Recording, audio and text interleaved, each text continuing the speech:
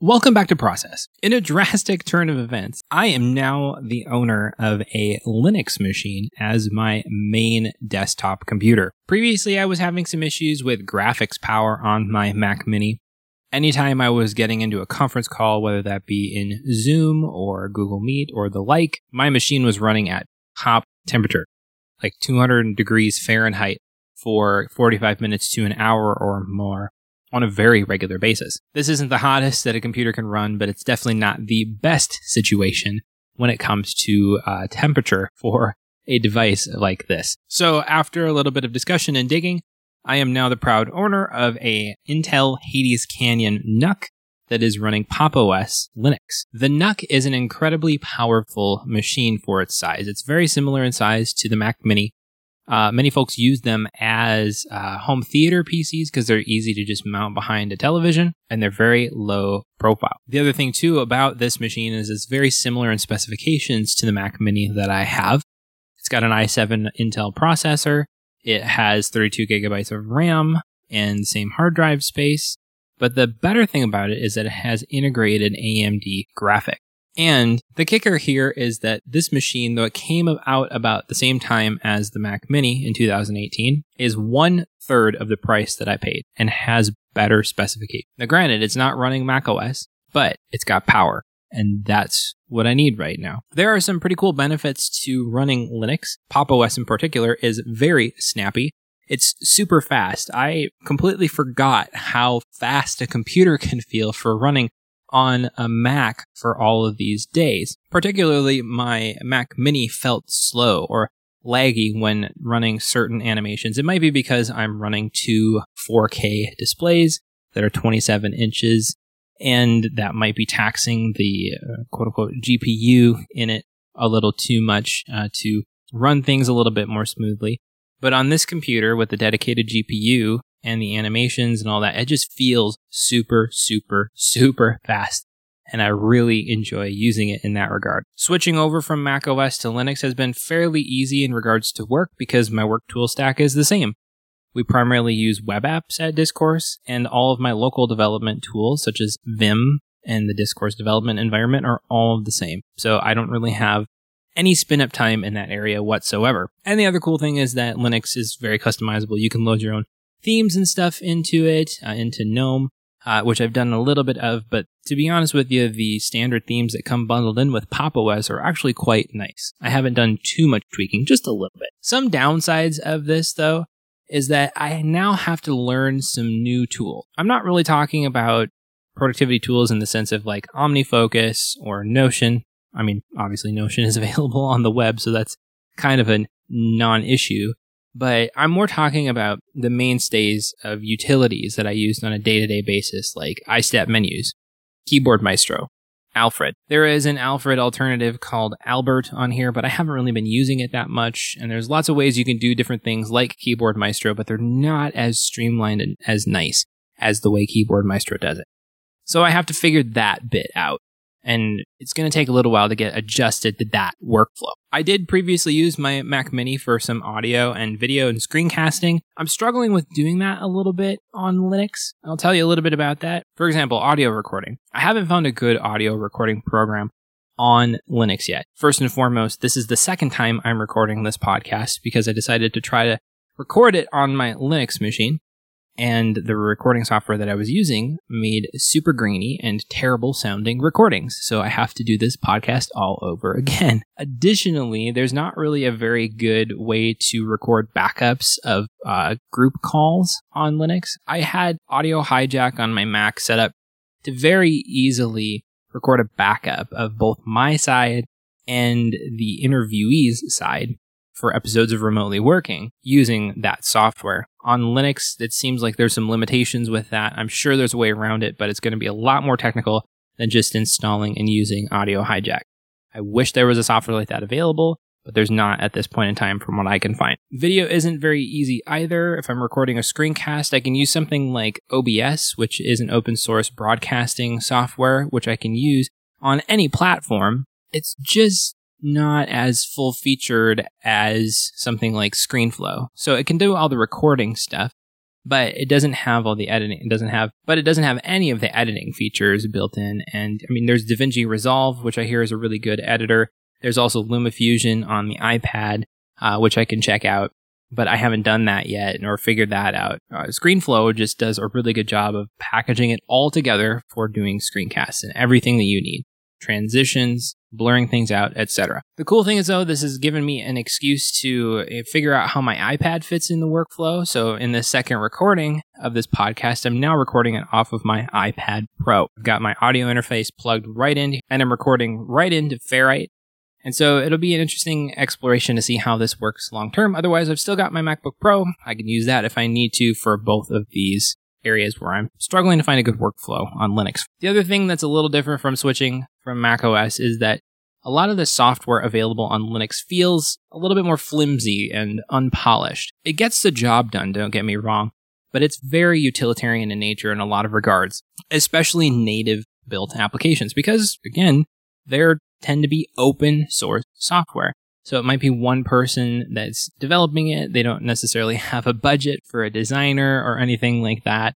And so while the software gets the work done, it might not necessarily look pretty or have the best user experience to do it. That is something I know I'm going to miss a little bit about macOS running as my daily driver. But on the flip side, you still have access to all the same web applications, which I use a significant number of at this point in time. Plus, there are also a number of Electron-based apps, such as Obsidian and VS Code, which are available on Linux as well, which give a very similar experience to running on the Mac. All in all, I've enjoyed running Linux so far. It's been a good experience. I was blown away at the quality of Pop! OS, the distribution by System76. It's very fast, very stable. I haven't hardly had any issues with it at all. It's a lot of the niggly little details.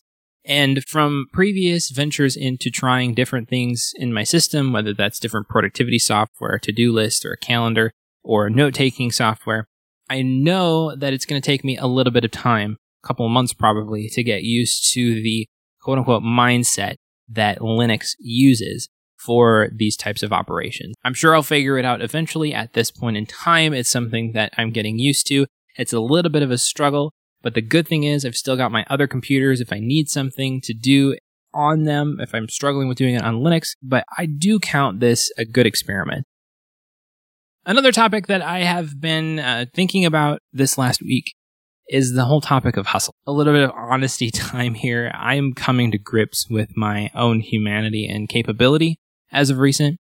With the pandemic and having a young baby at home, I've been pushed to my limits, and I hadn't really realized it. I was running at my limit for quite a long time. A baby not sleeping in the night, plus the stress of the pandemic, and work, and business, and all of that that's in my life right now. It causes a lot of stress and pressure on a person, but I was just pushing on through because I had to. I didn't really have a choice. I just had to keep going forward. But because I was pushing myself forward and I didn't necessarily invest as well into taking care of myself for the last few months as I should have, I'm realizing now that I have to pay the dues.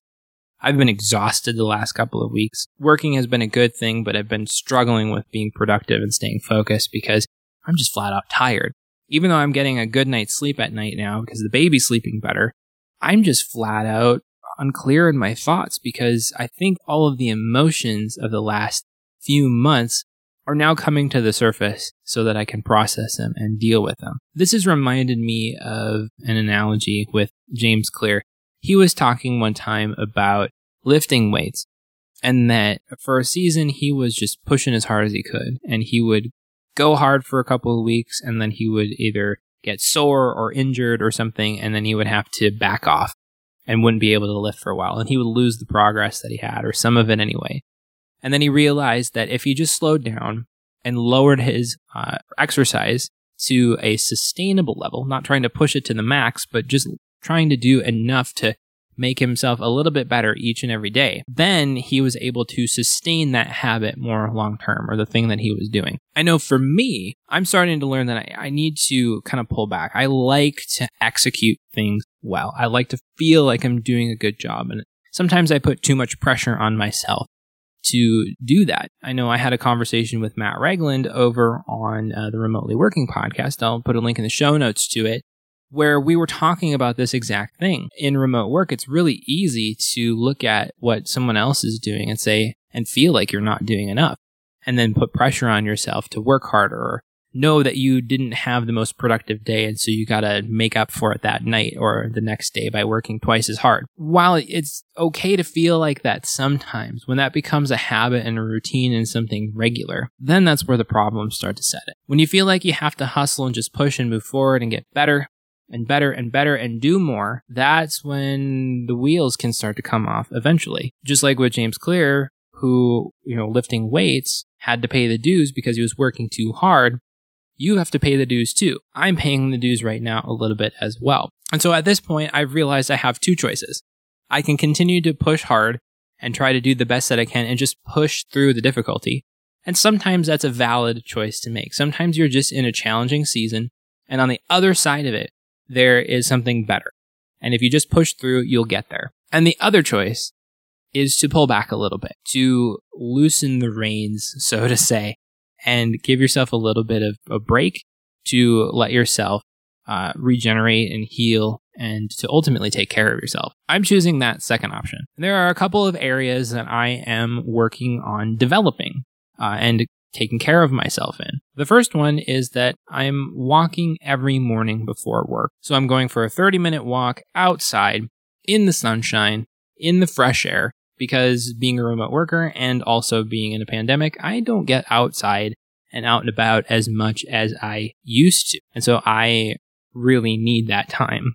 Plus, it's helping me invest in my physical health. I'm not listening to anything during that time. I'm walking in silence, thinking, praying, whatever that is on my mind and heart at that point in time. I know there will be eventually a time where I won't be able to do that simply because it just gets too cold where I live.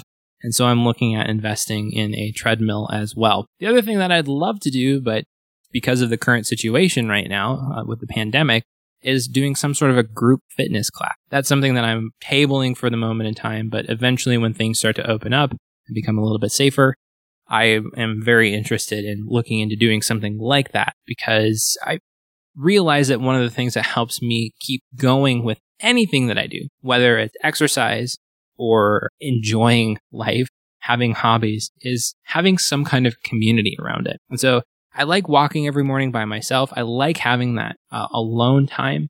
It's very important for me, but I also need the community time where I can feel like I'm a part of something as well. The other thing that I am investing in is taking 15 or 30 minutes in the afternoon just to sit in silence. I'm not meditating. I'm not intentionally thinking on anything at this point in time. I'm literally just sitting down and giving my brain space to unwind. I've been finding over the last few months that I'm getting overwhelmed. I can't focus. I can't pay attention on things because I'm not giving myself the space to unwind and process all that I have already taken in that day. Probably aside with this is that I've tried to cut back on my consumption of news and Twitter and the like in this time just to prevent overloading myself on outside input. I think it's very important to invest in yourself. And if you're struggling in this season, if you're having a difficulty trying to get going or stay focused or stay productive, don't try to just push it. If you haven't been investing and taking care of yourself, now's the time to start. If someone says, well, why are you doing that? You're not working hard enough, blah, blah, blah, blah, blah, and they try to get down on you, don't listen to them. Now, obviously, you're not going to neglect your job. You're not going to neglect your responsibilities, but you can afford to take 30 minutes or an hour in a day to take care of yourself. Prioritize it, carve out the time, and make time for you because you have to pay the dues eventually. Either you can pay them up front or you can pay them when everything is falling apart because you're too exhausted. That wraps things up for this episode. Thanks for listening. If you enjoyed it, please do subscribe. Feel free to share it with your friends if you found it helpful. You can also find our other resources on productivity and remote work at effectiveremotework.com. We'll talk in the next episode.